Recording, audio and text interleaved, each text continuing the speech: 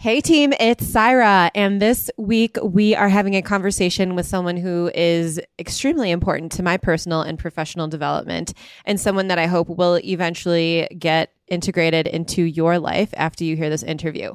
Her name is Dr. Julie Gerner. She is an executive coach here in the United States, and I don't know that I have words. We talk about imposter syndrome. We talk about what it's like to have certain conversations in the office that are uncomfortable. And we talk about pivotal moments as a professional in the workplace. So without further ado, I think we should just jump right into the episode. So join me. Let's effing go. Welcome to Girls Just Want to Have Funds, the weekly podcast that deconstructs the intimidating world of finance. Hosted by Syra Rahman, VP of Finance at H.M. Bradley, and her partner in crime, Megan McShane, a manager at a Fortune 100 company, and supported by StockTwits. Girls Just Want to Have Funds will take on the important questions in personal finance that so many of us avoid, but also take on a glass of wine or two. Learn more, subscribe to the show, and join Syra and Megan on their no-shame adventure to financial freedom at girlsjustwanna.com. Hey Tim, we're back. Did you miss us? Oh, what an intro. What an intro. Always an intro. Meg, you're in Indiana, right? I sure am. I am on the lovely Lake Michigan, which, yes, is the inland ocean. Mm-hmm. Staying with my parents for a month. It's been glorious. You look like you're in vacation mode, but you're still working every day, right? Like I'm not pulling you completely out of vacation. Oh, absolutely not. I'm working this entire time. This is my makeshift desk. I wish I could show you. I pulled this lamp behind me so it didn't look like baby in a corner. But I'm in my parents' den on their TV stand. So it's like, oh my gosh. I'll take a photo. We should post it. I think that would be kind of funny, actually. So big interview today. Yes. Season 2 interviews. Season 2. Yes. And I think for me, I've been carrying this big weight around because we restructured a little bit. We're reformatting exactly how we're planning on chatting with people. And for me, I'm extremely nervous about this particular interview because it is quite literally a woman that has influenced a significant amount of my being, my soul, my leadership style, and who I am. So she is someone that knows some of my deepest, darkest secrets. And her name is Dr. Julie Gerner. Like, are you ready to kind of peek behind the curtain and figure out exactly, I don't know, how weird people can be? I love it. I think you and I talk about personal improvement constantly, which is maybe a little obsessive, but I think most women do, and men absolutely do as well. And I think it's so amazingly vulnerable and authentic of you to be able to present someone that you helped be vulnerable with to put you on a pedestal in the right direction of where you wanted to go. Because, I mean, you wanted to see her because you were like, I want to improve this, this, and that, right? Yeah, for sure. That's 100% the case. She and I have since evolved and definitely become friends. I mean, maybe she'll tell you different. I don't know. Maybe she hates me after all of our coaching sessions. I guess we'll find out. But I was going through such a transitory period. I had such a toxic work culture prior to joining H.M. Bradley. And she helped me not only shift my mindset, but also learn to develop my voice, both as a human and as a leader in our community. And I say community as in like not only our friend circle, but also the greater world, and not just like Twitter spheres and online. Just generally, I feel like I have developed and designed a voice that sounds so much more like who I am and the person that I should have been a while ago, but needed a little bit more coaching to arrive to. And it takes us all a moment to get there. I mean, both of us are in our 30s. I feel like you and I ran around flailing our hands in our 20s trying to figure out, which way was up or down. And you're just like, I think everyone kind of hits a point and they're like, I can't do this alone and I need help. And that's such an amazing thing to be able to say. And I've gotten help myself from so many people, career coaches or life coaches or what have you. And so I'm excited to pick Dr. Gerner's brain a little bit to hear a little bit from her perspective and see if I can get any nuggets myself. Yeah, I think most people today, especially after the extremely taxing last year that we've undergone, need a little nudge here or there and need a little coaching to have certain conversations and to path out exactly where they want to be, whether it's at work or at home or as a leader within their communities. So yeah, I'm so excited to talk to Dr. G. I mean, should we jump in? Yeah, let's dive into this interview. It's time. Hello, everyone. I am sitting here with the wonderful Dr. Julie Gerner and my co-host, Megan McShane. Hello, everyone. How are we doing this afternoon? I'm great. I'm so excited for this. Dr. Gerner, Syra says nothing but amazing things about you. That's such a compliment. She really has. And she's taken so many tidbits from you. So I'm so excited to talk with you today, not only to get some nuggets myself on how I should be thinking about my life and work life and balance, but also for our listeners who are really striving to do all of those things. So welcome. We're so happy to have you. Thank you. I'm so excited to be here. It's been wonderful just kind of following you all on Twitter and seeing what you're doing. And the podcast is really phenomenal. Thank you. That's a huge compliment coming from someone like you as well. So we like to kick it off. We believe that everyone we have on the podcast is a hero in their own regard. And so really, we would love to hear from you a little bit of your hero's journey to get to where you are, like in your career, and just kind of some tidbits along the way. We'd love to hear that and just kind of kick it off. Sure. I'll give you the condensed version. I started off very traditionally in psychology, and it was really kind of early on, thought I would go into a very traditional job and work at a variety of places. So I worked in, hospitals and prisons. I've worked in a number of different settings, and it's been, it was really fulfilling. I decided that I wanted to transition, do some work in academics. I've done some work, and then I started to get tapped for advising on products and tech. And that's really where my journey begins, is that I was tapped to advise on things like cognitive load and with some of these other things. And one of the, those who are funding, I guess I would say a venture firm that was funding this particular startup that I was working with, they said, we have this founder in our portfolio. They're really struggling. They had just gotten, a great round, and now they can't make decisions. They're struggling to make decisions. And, as formerly a really effective person, they're like, oh, would you mind just chatting with them, seeing what's happening there?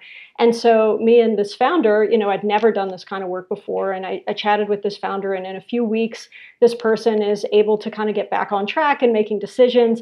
And to me, that was not such a big deal. But for the firm, they were like, this is amazing. We're going to set you on all of these other companies. You're going to work with all of these other founders. And I was like, but I have this job to do, But I began to see the value of what I could bring and helping people who, weren't ill. They're not struggling with a particular illness, but they're people who are at these points in their lives where they have these barriers and these problems that can use just a bit of a tweak or adjustment. And diving in with that kind of knowledge was really useful, and it changed the course of people's business. It changed the course of how they proceeded in their careers, and it was incredibly fulfilling. So within the year of that happening, I was like, I'm going to bring a few clients aboard. I'm going to see what happens. And then it just kind of caught fire from there. And I was so excited. I started working with larger scale companies, a company that I worked with early on and was able to have, I flew out to their private retreat. They ended up selling for $600 million. And, I began to kind of get a great reputation in my space, and I couldn't be happier, because I think it's really when what you love to do marries kind of with the skill set and need in the market. And I've been really fortunate to kind of own that space for a while now. And I've been doing this for about 12 or 13 years. So it's been really phenomenal, and I couldn't be happier about it. Well, I just want to applaud you coming such a long way and having that moment of being like, I can do this on my own. And I really have something to bring to the table. And I know Syra and I discuss this all the time, right?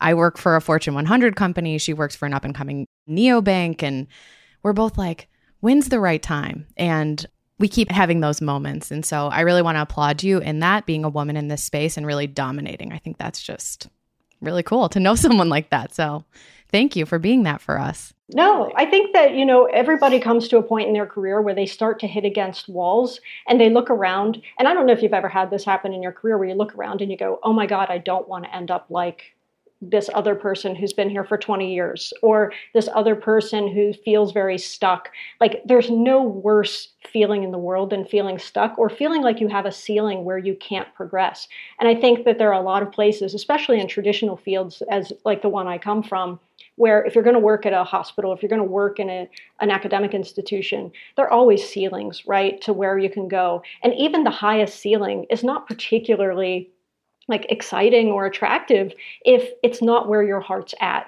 And so if it's where your heart is, you run with it and it's amazing. But if you start feeling personally, like for myself, I had the sense that like I could do more than where I was. And I didn't really know exactly where that was going to manifest at the time. And then when I was given the opportunity, I was like, wow, I can do the work I want to do at the caliber I want to do it, at being completely in charge of the quality of work and who I work with. I'm going to run with this. And I think that everybody really has those moments where they see what they can do and they see the opportunity. And I always hope that they take the leap. Like I'm rooting for them to take that leap. Dr. Gerner, I want to ask you kind of a follow-up question and get your opinion here too. So Saira and I are in the business of content creation, whether we wanted to get here or not, here we are. And, there's really been this surge, I think, in older generations, younger generations of looking at the new marketplace and being like, how do I become a content creator, first of all? And second of all, when do I make the switch? And how do I know it's the right time? And so you touched on your tipping point of, I have these clients, I have these things. How would you approach someone that was kind of facing that issue? Like, what would be kind of the 3 things you'd be like, hey, this is what you need to focus on to see if this is actually viable? How would you approach that? I think the number one thing is, are you autodidactic? Are you willing to teach yourself? If you're not willing to teach yourself, if you're not willing to be a self-learner or self-starter, then content creation is not going to be for you, because there are new platforms. You all are self-producing and you've figured it out. Like you didn't go to professional school to learn this. You figured it out and it's amazing, right? Like you can still get out there and have your message out there. So I think, are you an autodidactic person? I think you have to get really honest about that. I think secondly, can you take doing a lot of work for very little payoff for a period of time? Do you have that kind of patience? Do you believe enough that you're going to kind of have that commitment and continue to follow through? If that's true, okay, so you tick off the box, you're autodidactic, you're willing to do the work. You're willing to do it for a long time with very little payoff. That's number 2. And I think the third one is, when do you make that switch? I think you're willing to do it on the side until you begin to see payoff that makes a leap make sense. Like I'm a really practical person and I don't want someone saying, oh, I'm going to live in poverty and I'm going to live on someone's sofa while I try to make this content. And while that sounds romantic, like that sounds terrible to me. And I don't think that I would want someone having to go through that. I think you can have a day job, build up your strength on the side and do these wonderful things. And then I think also, if I were to add one other thing, is to know when to switch platforms. And I can be really honest about the fact that like early on, I tried to do some things on Twitch. I set up my own channel. I did a Q&A, like, here's an office hour. Come and ask me anything. And you know what? It was the wrong audience, the wrong demographic, didn't show up. I did it for a year. Didn't work out. Switch platforms. That's fine. So I think that you have to be willing to take a hit every now and again and say, well, this isn't working. I can see this momentum isn't on my side, and be willing to make a shift and not take it personally. Yeah. And actually, Dr. G, what you were saying about, living in poverty on someone's couch, that really resonated with me, because I think for me, one of the biggest things, having come from a traditional finance background, building my nest egg, and then kind of adding that additional layer of now I work for, a very, very rapidly accelerating company. I feel like I'm taken care of in that regard. I'm compensated for the hard work that I contribute. So I'm curious, it sounds like what you were saying is, and correct me if I'm wrong, that we should feel financially stable and comfortable before we jump ship, meaning we should either have a nest egg or we should be generating enough income from what we're doing as content creators to be able to make that switch from our more stable jobs into something that's a little bit more lumpy and potentially uncertain as content creation. Yeah, I completely agree with that. That's a great summary of how I feel in the space, because I think that if you want to go full speed into the space, I know that it's exciting and people get really you want to give everything to it, but you have to be able to allocate your time properly so that you're able to have duration. Because without that, what's going to happen is you're going to be out there creating content and doing your thing, and then you're going to be kind of getting low on funds. So you're not going to take the chances that you should. It's going to impact your decision making. It's going to impact some of the things you do. It'll impact the kind of software you buy. It'll impact the kind of advertisements or maybe marketing you do. So all of those things will end up holding you back a little bit. But if you do have that additional financing, you can take more chances, and that pays off all of the time. So that's kind of how I think about it. Beautiful. And that actually leads into my next question, which I have already kind of admitted to our listeners, but full disclosure, Dr. Gerner has done executive coaching with me. 12 out of 10, by the way. Anyone that's contemplating someone, you should absolutely reach out to her. She has transformed significantly who I am as a leader. That being said, one of the things that we always get asked about, and something that I came to you about, was imposter syndrome. And I'm curious if you could provide our listeners with 2 or 3 things, because I think a lot of people face imposter syndrome. I know we talk about it mostly as it pertains to women, but I do think it's actually across the board the more and more I interact with people. And I guess I'm just curious if you could give people guidance on how to relieve themselves of some of their imposter syndrome. What would you tell them? I think, first of all, I just want to thank you for that compliment. That really means a lot to me. So thank you so much. But I think that for anybody listening out there, I think it's really important to understand what imposters are, right? Imposter syndrome is when you are technically capable and, objectively you're skilled. You know what you can do, you know what you're capable of doing, you know what you can learn. So that's imposter syndrome. Then there's a novice who actually is new, doesn't know anything, knows that they don't know anything. And, that's a novice. And then you have someone who's an actual imposter who knows nothing and then claims that they can do everything. So there are these categories of people. And so when you think about it, imposter syndrome is really someone who's not making the connection emotionally from what they know cognitively. So you know that you can do these things. Objectively, if I ask you the question, can you do the skill X, Y, and Z? Or could you learn X, Y, and Z given your skill base? People who have imposter syndrome would say, if I really think about it rationally, I absolutely can. But there's this emotional disconnect from that. And so you have to figure out what's that about, because it's a vicious cycle and it becomes a self-fulfilling prophecy. Like if you have imposter syndrome, you'll make safe choices, you don't take chances, then the outcome's frustrating because you stay small, and then it reinforces feelings of inadequacy, and then it goes, aha, see, you're not really all that good, and you watch other people kind of pass you by. So I think that it's really important to be able to emotionally connect with what the logical truths are about who you are and what your situation is. And I think if there's anything I can pull away is to say, all right, like kind of getting in touch with those objective truths and start with how you think about yourself. We intervene really hard with thinking. And so we look at where are the moments that you're feeling this? Is this really objectively true? And I think for your listeners out there, when you start to feel that sense of imposter, challenge yourself. I think we allow ourselves to get away with bad thinking, and that we always talk about habits as they pertain to like exercising or making your bed, but we don't think about habits in how you think. And so I would say that let's look at how you think when you're thinking it as much as possible and kind of intervene and start to form some new habits there and to challenge yourself on some of the bad habits you may have slipped into. And some of these habits seem innocuous, just like making fun of yourself. Maybe on Twitter, you put yourself down, like you'll say it's like a funny joke, putting yourself down or minimizing your contributions. And that stuff is not small. And I always tell people, it's that kind of humor, like that kind of in putting yourself down or one down humor, that stuff isn't great for you in the long haul. So be really aware of kind of who you are and how you connect with who you are. Oh, that cut deep. I'm thinking back onto like my last 10 tweets and I'm like, no, but I take so many lessons away from it, right? Like I'm constantly iterating on myself. And I think that's become more of how I operate as a human at this point. And you're absolutely right. The voice that we project ends up being the voice that we believe we are. And I have an innate ability to put myself down when I shouldn't be, which is something I'm slowly squeezing out of my brain. But I feel that on so many levels.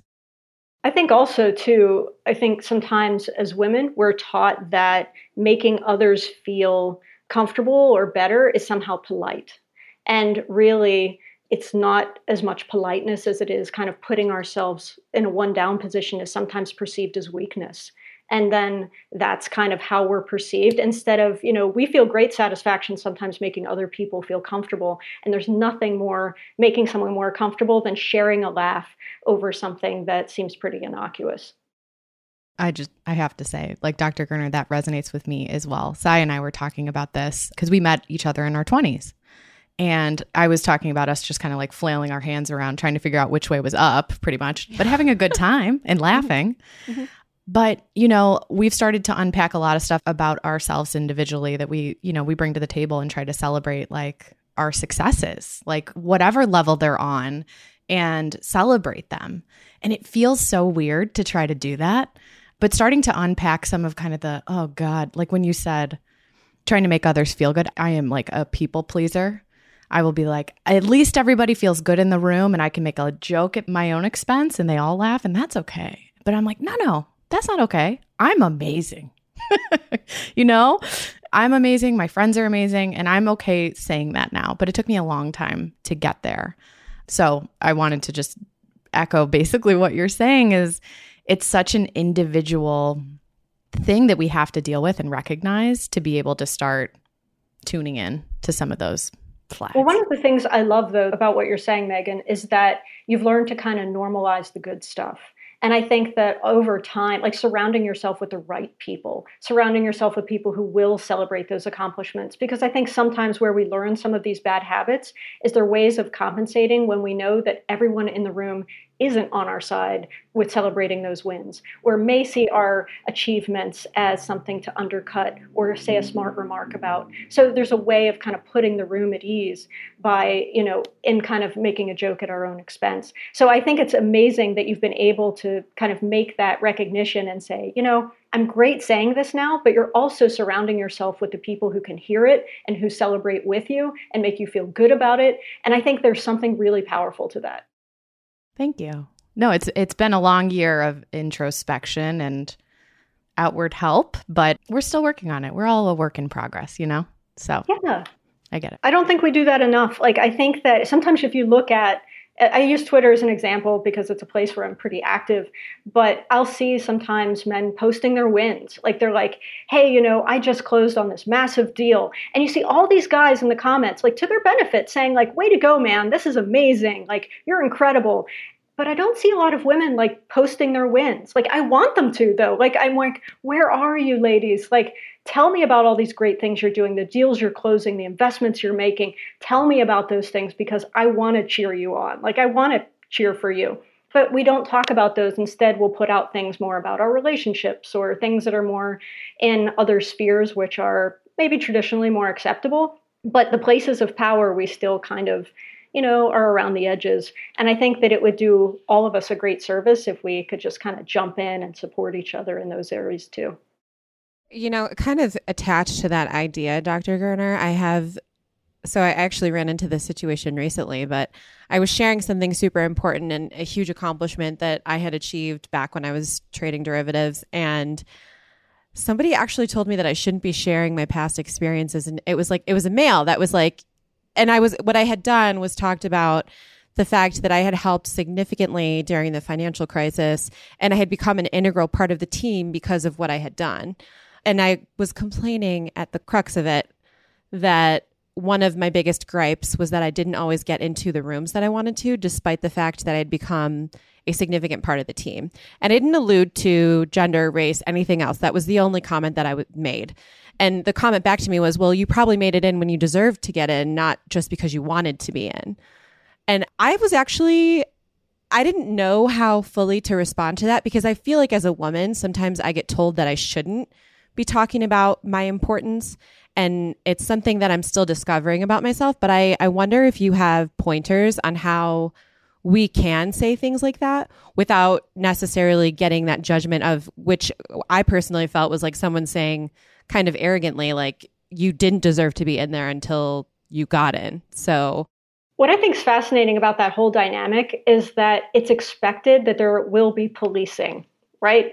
Like he was one of the people policing and making sure that you stayed in your place. And so it's a fascinating dynamic to me because I think that policing, especially online, only works because there is no real power in it, right? Like he steps up and he makes this comment. And I think, first of all, I'd probably hide that reply and just like, try not to comment on it at all.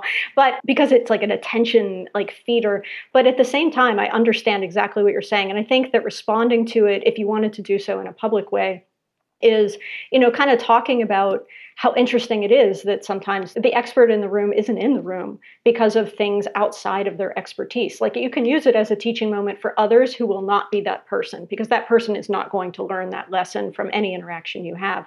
And to recognize that this is a policing moment where people feel that they should tell you how to be or put you in your place.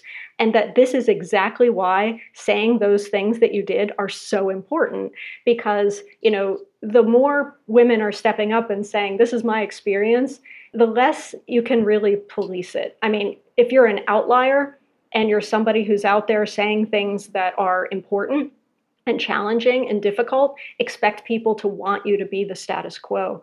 And so in many ways, that's kind of a signal that you've stepped out of your box. And in some ways, that's kind of great. Like it's a high compliment. And I think if I were to comment, and maybe this is not the correct response, I would say it is a high compliment when someone comes out, to police the rooms, knowing how powerful I am, knowing how much. I love that.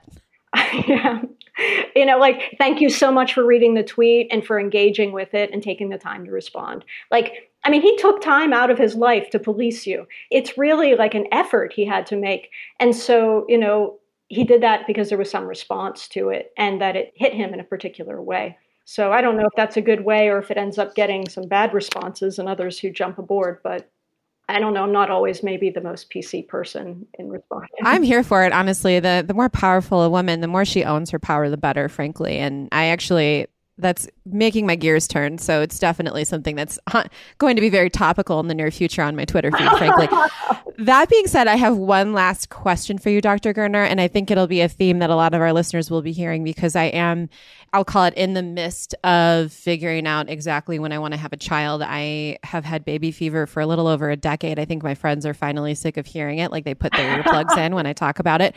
And for me, I think one of the biggest questions, and I don't feel this way, frankly, about H.M. Bradley. They are all very aware of the fact that I would love to be pregnant tomorrow if I could be.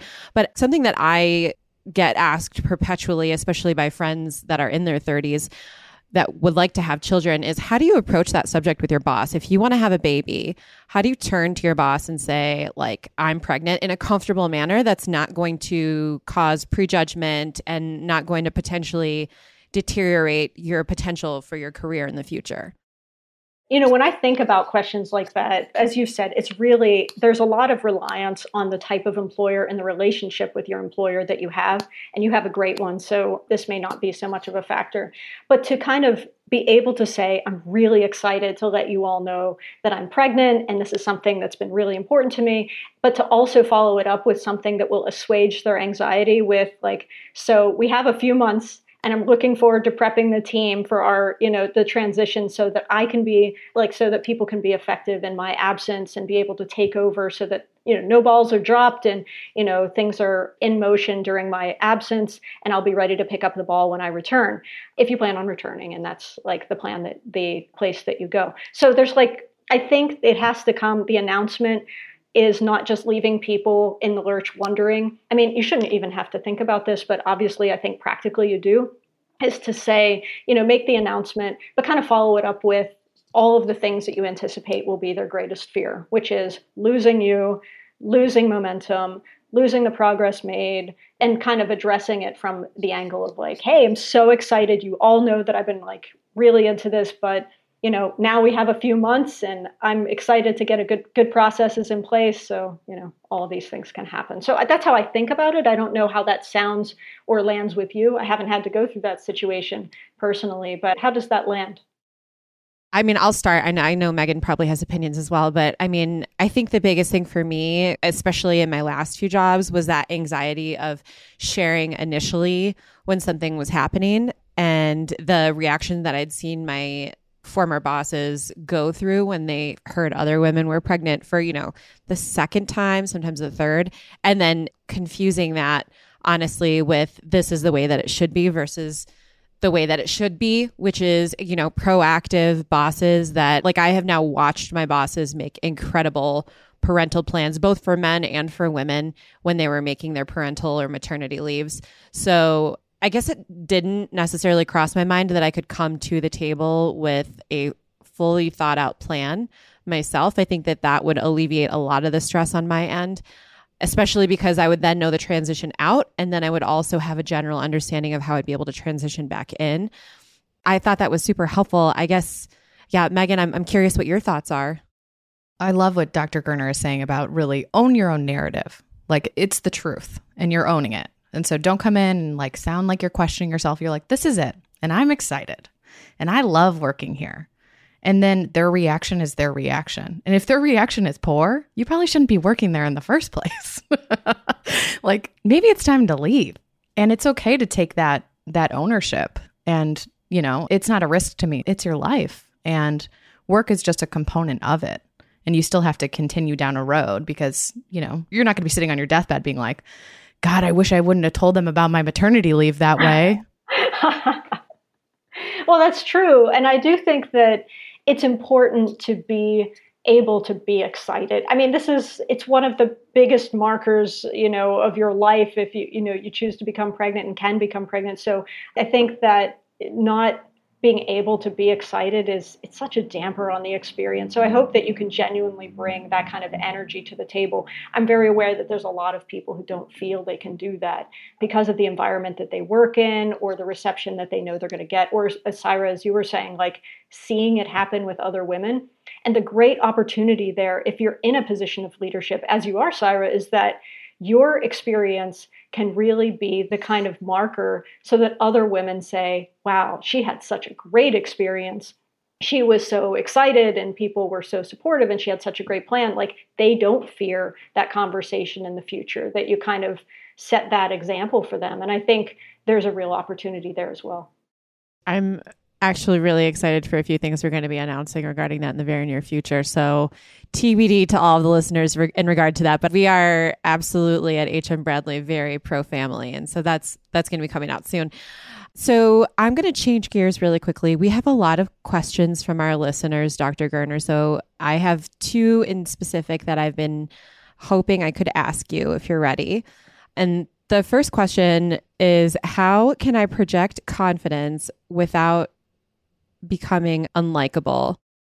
Ooh, good question. So it's an interesting question, right? How do you do? I think that you have to decide and kind of know the difference between confidence and arrogance.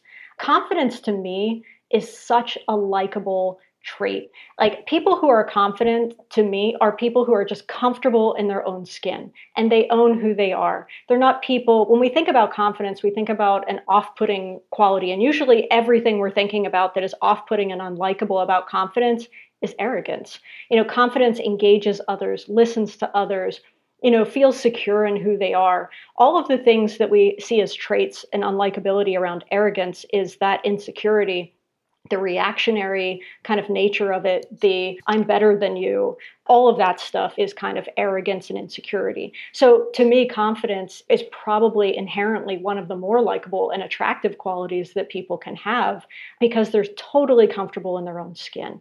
So I think that when I think about that question, it makes me think that the person asking that question feels uncertain about that owning themselves means that they have to be an unlikable person by default.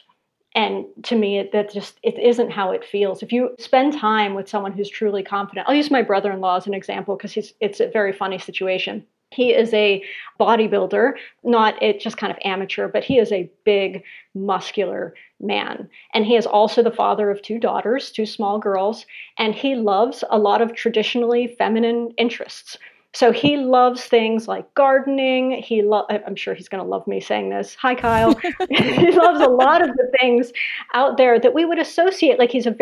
He will tear up if an animal is injured. He is the most sensitive, wonderful man, but he's completely confident in his own skin. He has traits about him that are masculine and traits about him that are just genuinely him. I don't want to call them feminine because I don't think they are, but he's just comfortable in who he is. And that makes him an inherently complex and likable person. And so I hope that whoever asked this question can just kind of tap in and say, who am I in my own skin? What is genuinely, authentically me? And how can I be okay with all of it? Own all of it. Be comfortable with all of it. And then people are inherently more comfortable with you.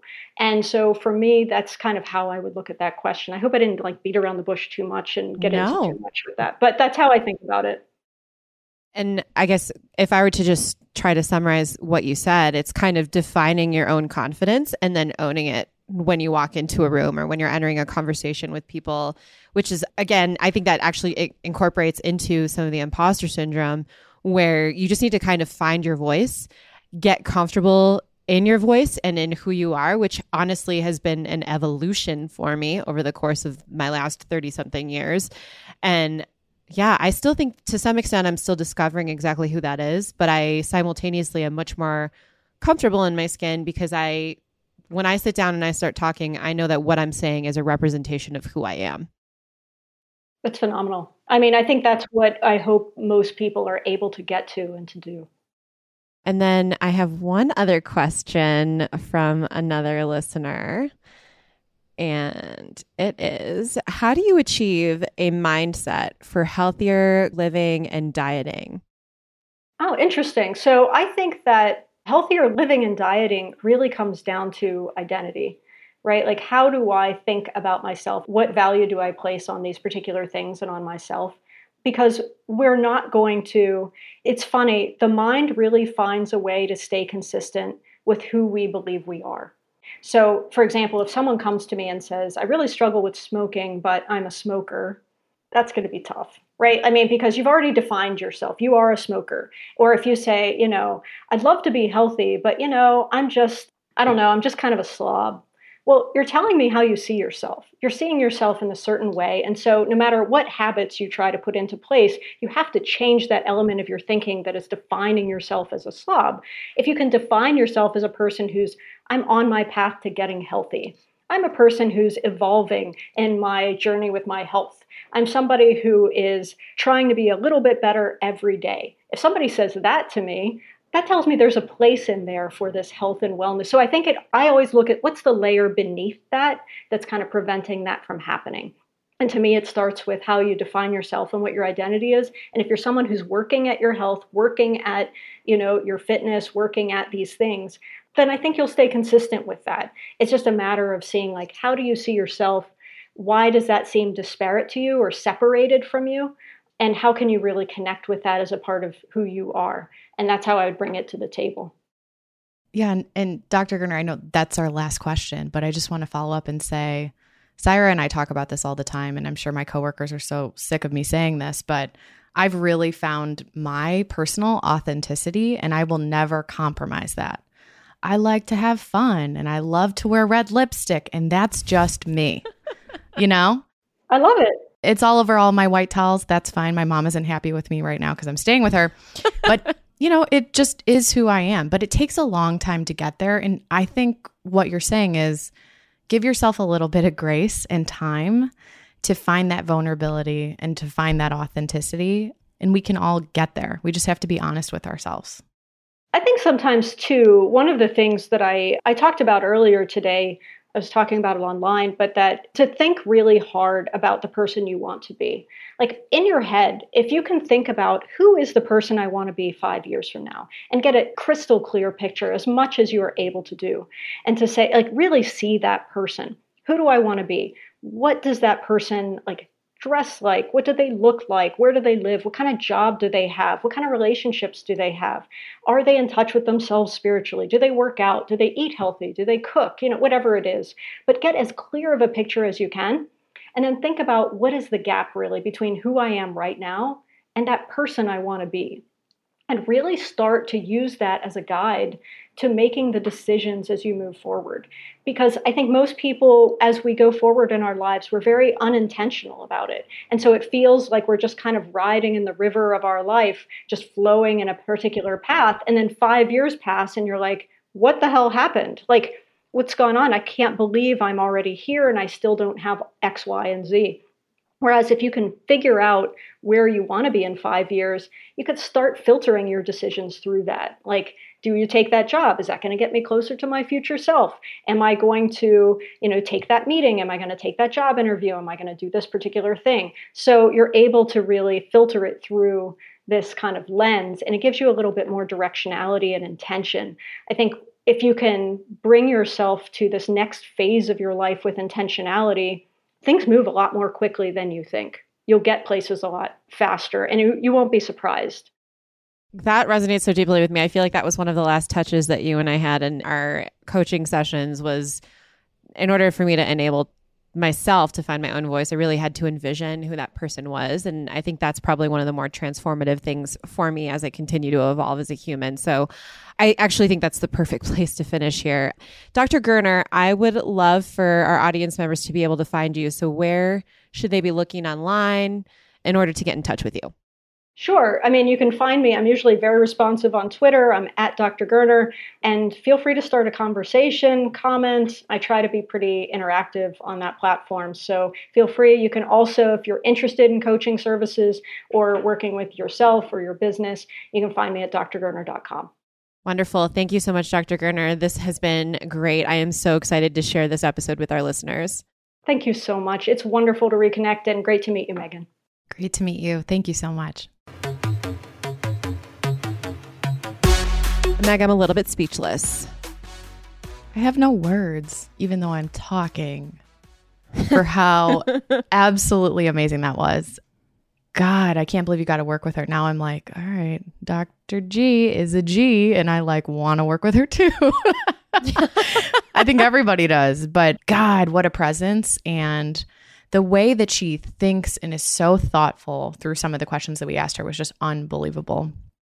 I don't know if it gives you the feeling, but it definitely gives me the feeling that she's done this a few times before. She's definitely heard a lot of these questions, and she's helped people solve these problems. She's certainly helped me solve these problems. I don't know if anyone can tell, by the way, but I was an imposter syndrome filled being for ever, pretty much until I met her. And still to this day, I battle that.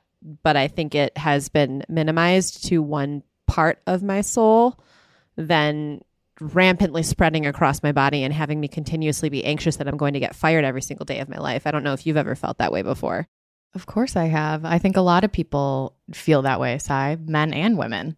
And I think it's something, I think looking at you and your confidence and knowing you and your presence, people are going to be like, wait, she feels that way too? Oh, I'm allowed to feel this way. I'm not crazy. A lot of people do feel this way, but also just some nuggets. So, I took some notes. All right. First and foremost, we all need to own the narrative of every aspect of our life. Yes. No matter what that narrative is.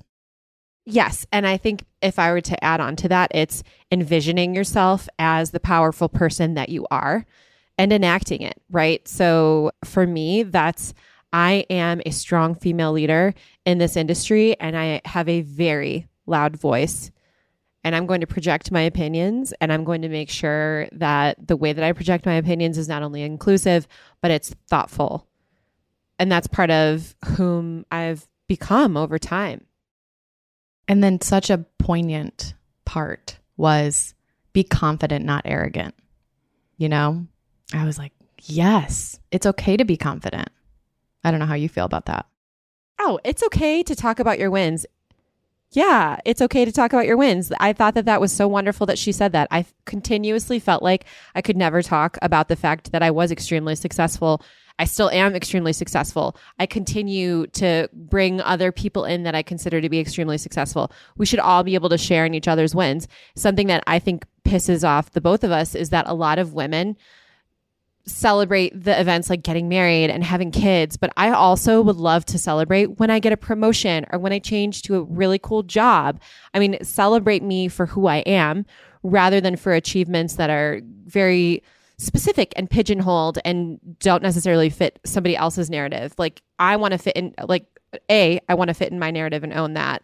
And B, I want other people to be able to understand that there's so much more to life than just the family side or just the work side. There's a combination of both that affect us all, and that we should be celebrating every single stage of our lives together, rather than only celebrating the ones that seem to fit into a very specific stereotype. Absolutely. And being each other's cheerleaders as women. I mean, that is so, so important. I know to both of us in our relationship, like, you have a win, like, I'm right behind you with like fireworks. You know what I mean? Yes. And vice versa. And we need to continue to do that for each other and just pump each other up. I'll pump you up. And be proud of all of the things that we accomplish, whether it's a really cool promotion or whether it's getting married or whatever the case may be. So I love you, Meg. I'm kind of elated, and I feel like I want to take this high and like go do something exciting. Let's go do it. Let's rock this pasta party. I love you too. All right. Yay. I'll talk to you soon, babe. Love you. All right. Bye. Bye. Thanks for joining us. Head on over to girlsjustwanna.com, where you can subscribe to the show, follow Megan and I on social, or even text us your important financial questions. And remember, there's no shame in asking anything. We'll see you next time on Girls Just Wanna Have Funs.